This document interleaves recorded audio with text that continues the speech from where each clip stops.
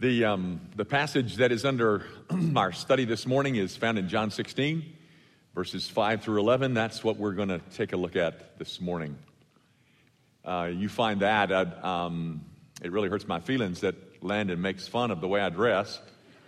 I do all of my best shopping at Walgreens for my clothes, and this is the best they have.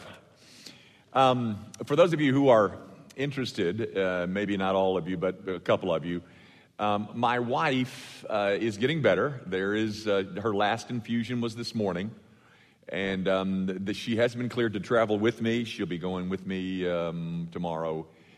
Both an infectious disease doctor and an internist has said that she can travel. So I am thrilled about that. My wife, on the other hand, is, well... Now, you follow as I read this portion of God's Word. But now I go away to him who sent me, and none of you asks me, where are you going? But because I have said these things to you, sorrow has filled your heart. Nevertheless, I tell you the truth. It is to your advantage that I go away. For if I do not go away, the Helper will not come to you. But if I depart, I will send him to you. And when he is come, he will convict the world of sin and of righteousness and of judgment. Of sin because they do not believe in me. Of righteousness because I go to my Father, and you see me no more. Of judgment because the ruler of this world is judged. The grass withers and the flower fades, but the word of our God, that word endures forever. This is one scared, sad bunch of men. I know they're sad because the text says they're sad. And who can blame them? It has begun to dawn on them that Jesus is leaving. And indeed, in a matter of hours, he will be betrayed and arrested and tried and then executed. They have no idea where he's going. They really don't care where he's going at this point. All they know is of their sadness and their fear. They have no idea how traumatic will be the next 72 hours of their lives. But this much seems to have gotten through. He's leaving. And he has told us what awaits us once he does leave. We will be dragged in front of rulers. We will be persecuted and hated wherever we go. We're going to have to take on the imperial Roman Empire. And then we're going to have to contend on top of all that with Greek wisdom, with Greek philosophy. You know, it's like a bunch of soldiers whose general has just left them and the battle is about to begin. Some 30 months earlier, they had been peasant fishermen with a tax collector in there. And now they're about to face all this. Guys, I don't want to try to overstate things, but this is not funny. I mean, you're not laughing, and I'm not trying to make it funny, but this is for them. This is a serious crisis. I tried to think of an example that would maybe parallel it. Don't know that I did real well, but imagine you're a young mother of 3 and your husband is about to die or is dying. And all you can think about is, what is the future going to bring for us? And then I come into the hospital room and I say, oh, it's okay, everything's going to be fine. Really? Everything's going to be fine. Well, I know that theologically you're probably right, but right now, I'm very sad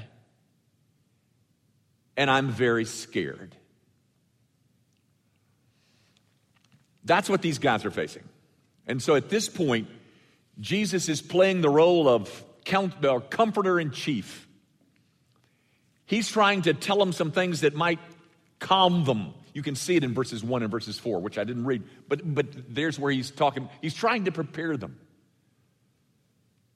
So, okay, Jesus, you want to comfort us?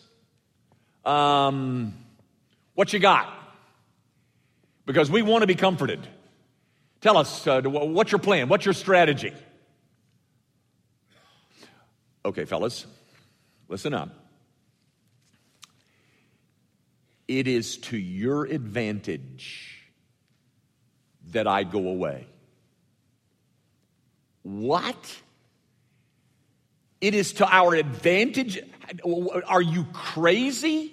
What kind of, I mean, that's stupid. We don't want you to go away. We want you to stay here. What kind of comfort is that? Because you see, they think like we do. They're thinking, what could be better than the last 3 years of our lives? Oh yeah, there have been some tense moments, but we've been fed, we've been saved, we've been cared for. What could be better than just him stay here and we just do this ad infinitum?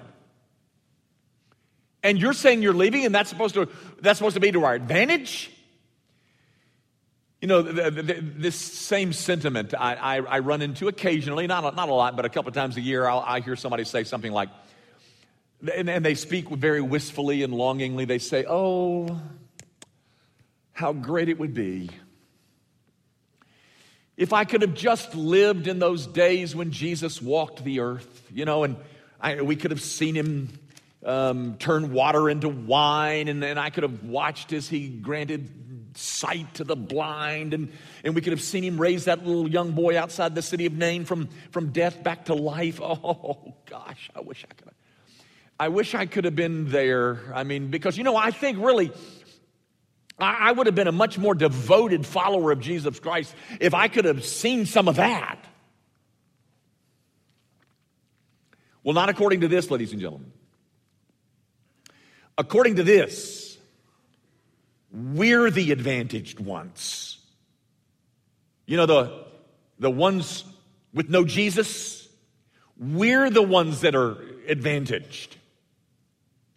Jesus tells these guys, and thus tells us, that their future would be better, not worse, without him. That is, this is not a loss that you're going to experience, but this is going to be a net gain. This is not an evil that's about to occur, it's a good. What is, Jesus? What is a good? Well, that I am about to leave you. It is to your advantage that I'm leaving you. How?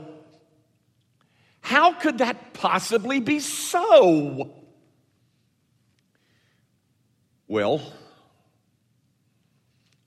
let me offer two suggestions in answer to that question. He mentions one in the text, but the other, he's about to leave, and his next big stop is at a cross. He's about to be crucified, and it's there where he is going to merit the salvation of his people, and he's going to become, his finished work is going to become the basis on which the Father justifies sinners. We certainly don't want him to skip that. But the thing that he has in mind in this text is the commencement of an age. If I don't go, I cannot send the helper. But if I go, I can send him to you.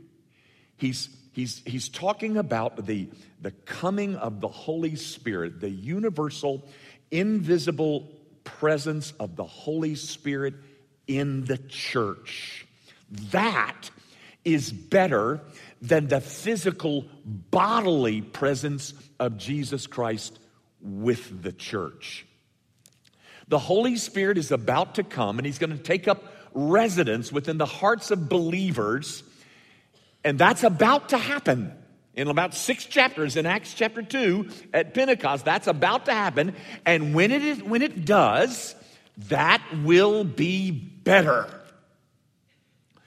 The Holy Spirit's coming would compensate, and even more than compensate, for any loss that the church might sustain or think she sustains with the loss of the physical presence of Jesus Christ.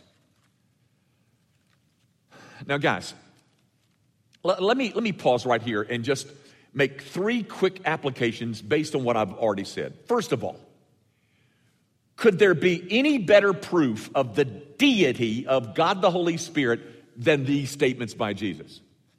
You know what deity means? That he's God.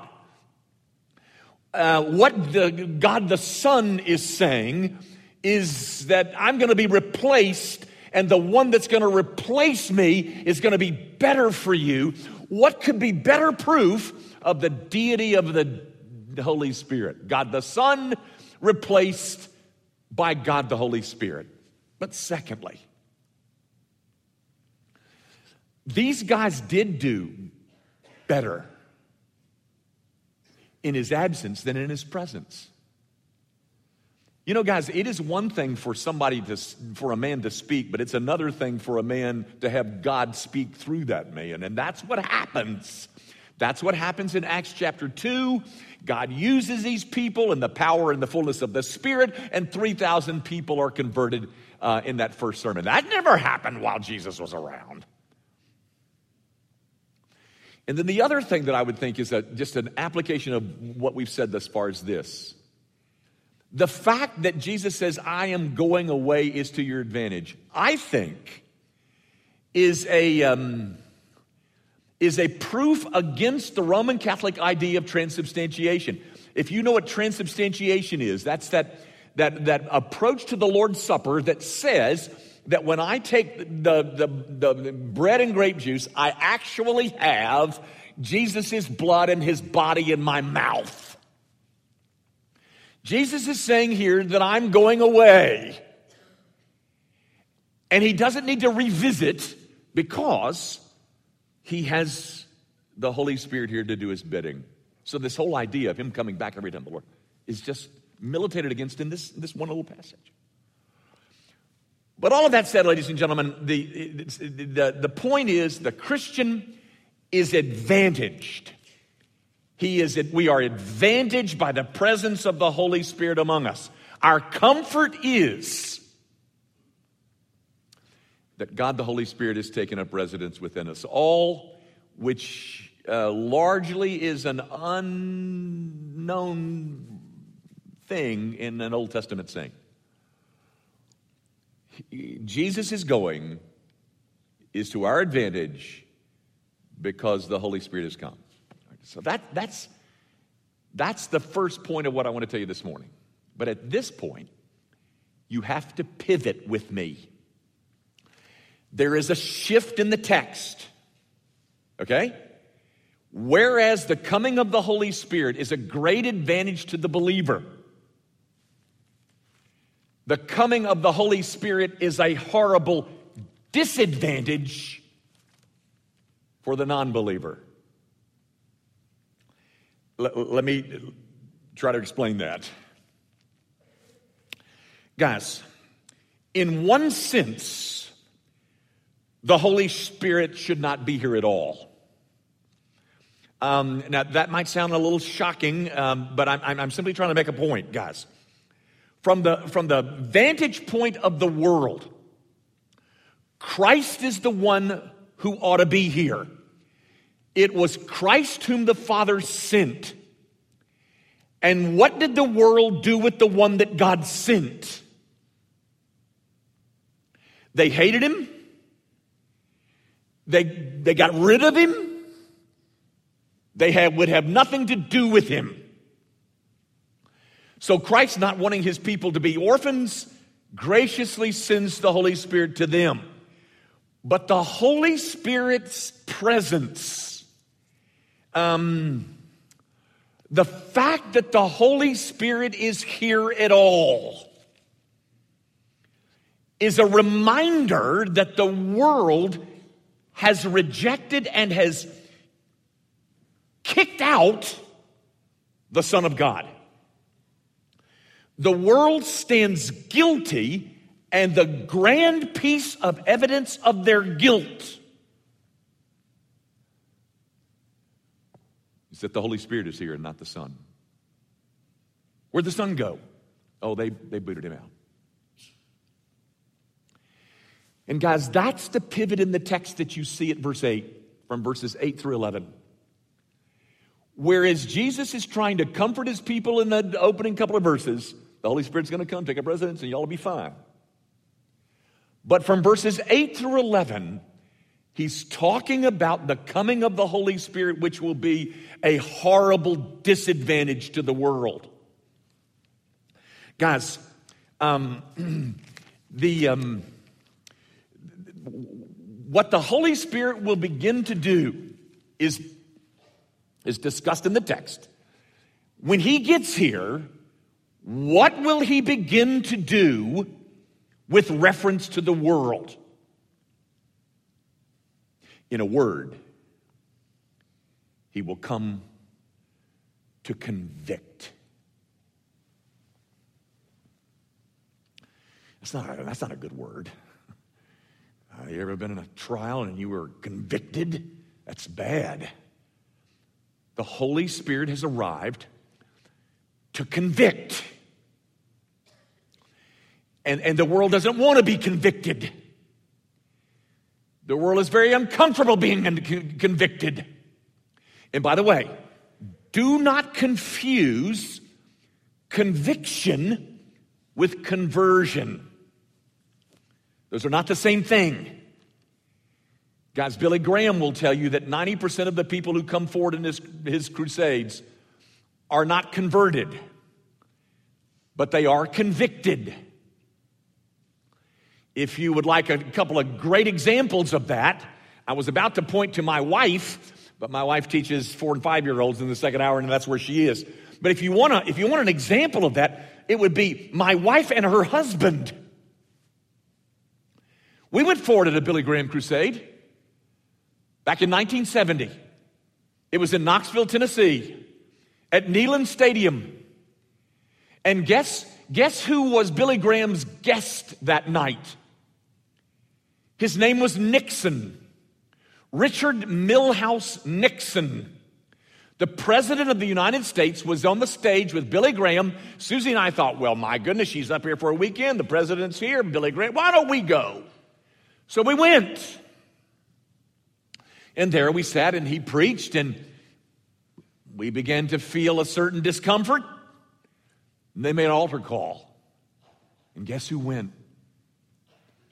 Susie Betzelberger with her date, Jimmy Young. We got down and I guess maybe the real reason I went, I wanted to be on the playing field. But anyway, we got down there, and there's this woman with her little clipboard. And she looks at us very sweetly, and she says, now why are y'all down here? Or is it for conversion or for recommitment? Well, we didn't know what either one of those words meant. But recommitment sounded a whole lot better than conversion. So we said, well, just put us down for one of those recommitment things. There was a measure of, there was a level of conviction, but it was not conversion, ladies and gentlemen. What is being described in these verses 8, 9, 10, and 11 is the work of the Holy Spirit in the act of conviction, not conversion. Well, how do you know that, Jimmy? Well, there's three things. First of all, you find the word in the text convict, not convert. He's come to convict. The second thing that you see in the text is that he mentions the term world. He comes to convict the world. Ladies and gentlemen, if this is describing the work of conversion and the Holy Spirit has arrived to convert the world, and I say this reverently, he's doing a pretty poor job of it.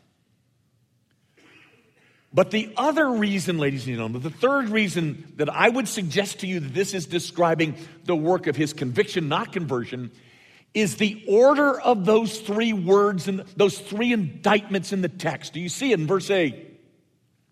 He's come to convict the world of sin and righteousness and judgment. Folks, I submit to you that if he were describing conversion, those three words would need to be reordered. It would need to, if he was describing conversion, it would need to be sin judgment, and righteousness. The Holy Spirit convicted him of sin and the day of judgment to come, but he moved to a position of righteousness.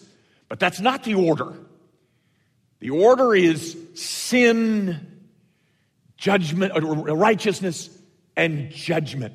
Why would you need to tell a converted person about judgment? No, ladies and gentlemen, this is a description in this passage of the work of the Holy Spirit that is a work of conviction. So what the Holy Spirit will do when he gets here, he will carry on a continuing work of Christ to expose the sin of the world. And then I want you to notice this in the text, ladies and gentlemen. I want you to notice the specific sin that is mentioned. He comes to convict the world of sin. And then in verse 9 it tells you the specific sin. And you see what's there. You know, when the world thinks of sin, they think of things like crime. What would be the first thing that, if you were directing things and you were going to convict the world, what would be the first thing that you would want to talk to them about? How about marital infidelity? Oh, it's rampant. Well, it sure is. But is that what you see in the text? The thing that the Holy Spirit needs to convict the world about is sex trafficking. That's a terrible global crisis. Oh, it is. It's a bad thing. It's ugly. But that's not what's mentioned in your text, ladies and gentlemen. Yes, I'll tell you what's the problem. I got stung by a Ponzi scheme. Those people are wicked people. Yes, they are. But that's not in your text. I'll tell you, when I think of what the world needs to hear about, it's the whole idea of child molestation. Oh, that's awful. Yes, it is. But ladies and gentlemen, in the mind of God, the greatest wickedness among men is that they do not believe in Jesus Christ.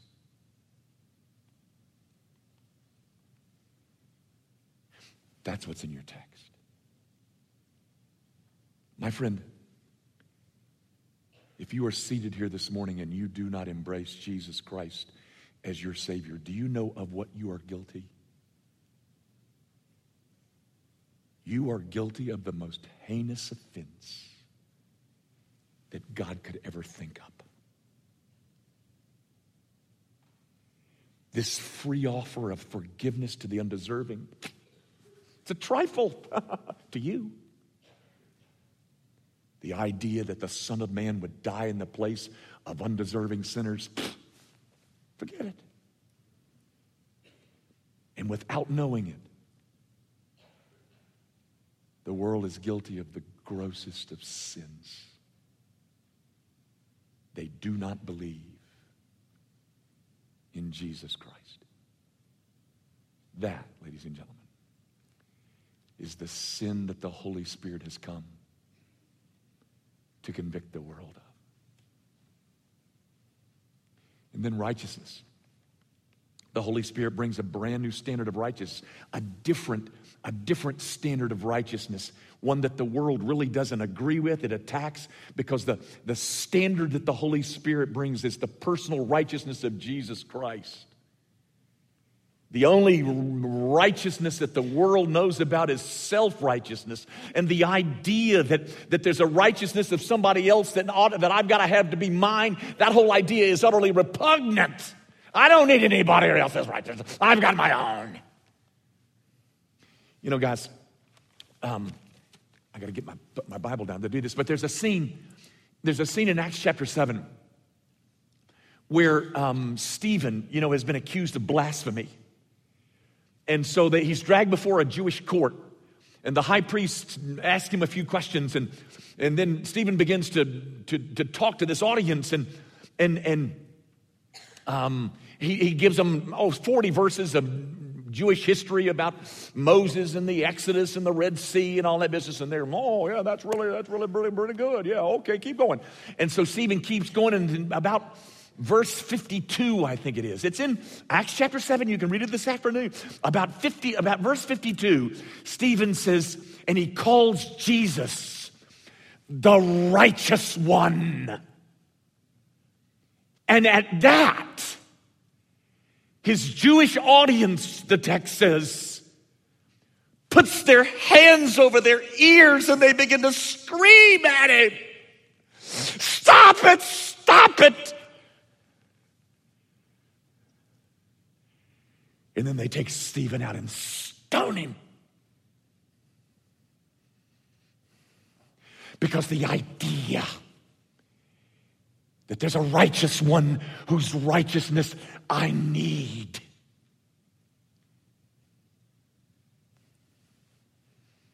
is an idea that the world hates.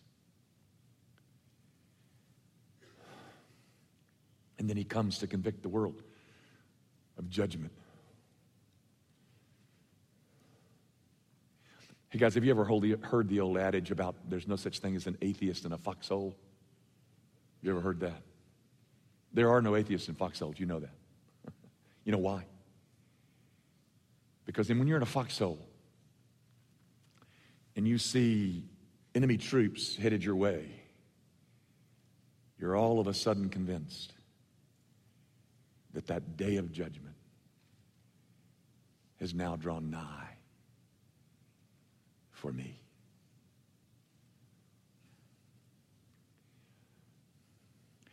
And there are people running around from pole to pole trying to convince their audiences that there's no such thing as a day of judgment. But you know better, don't you? You know there is one. And do you know why you know? Because the Holy Spirit of God has done his work, convicting the world of sin and righteousness and judgment.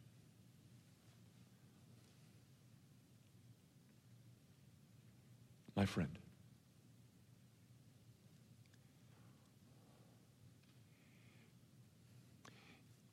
if you are convinced of your sin, why will you not be cleansed of it? You know, we sing a song, there is a fountain filled with blood drawn from Emmanuel's veins. What a ghastly picture. You know, my wife has had things in her hands for 2.5 weeks now, and they've been drawing all kinds of stuff out of there. But a fountain filled with blood drawn from Emmanuel's veins. If you are convinced of your sin, why will you not plunge beneath that flood? Why?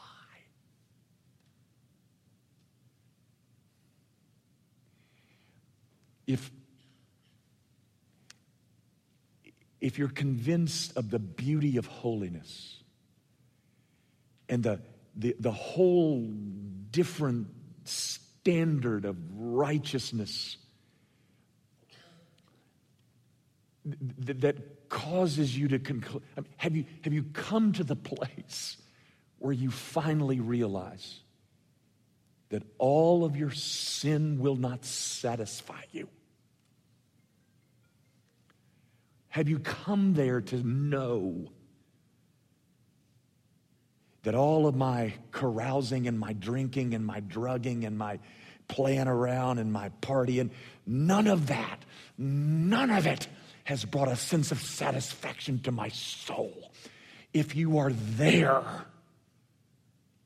why will you not pursue a remedy?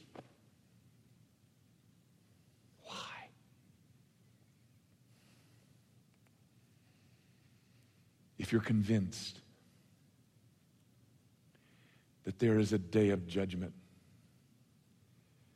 a day that you have long dreaded, a day that you try to not think about, a day that you try to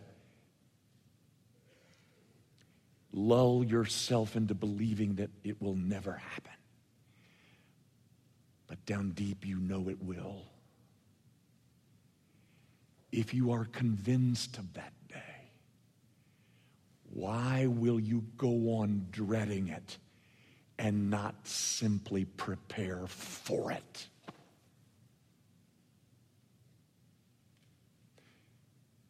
Okay, Dr. Young, how do I prepare for it?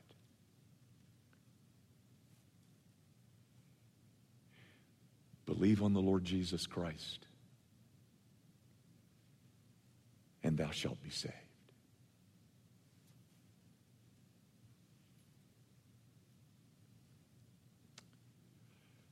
Our Father,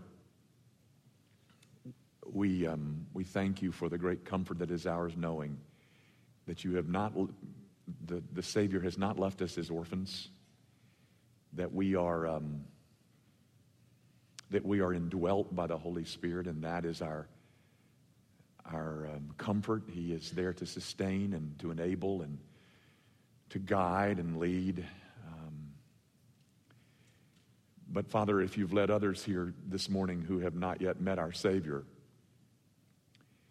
and yet underneath it all, all of their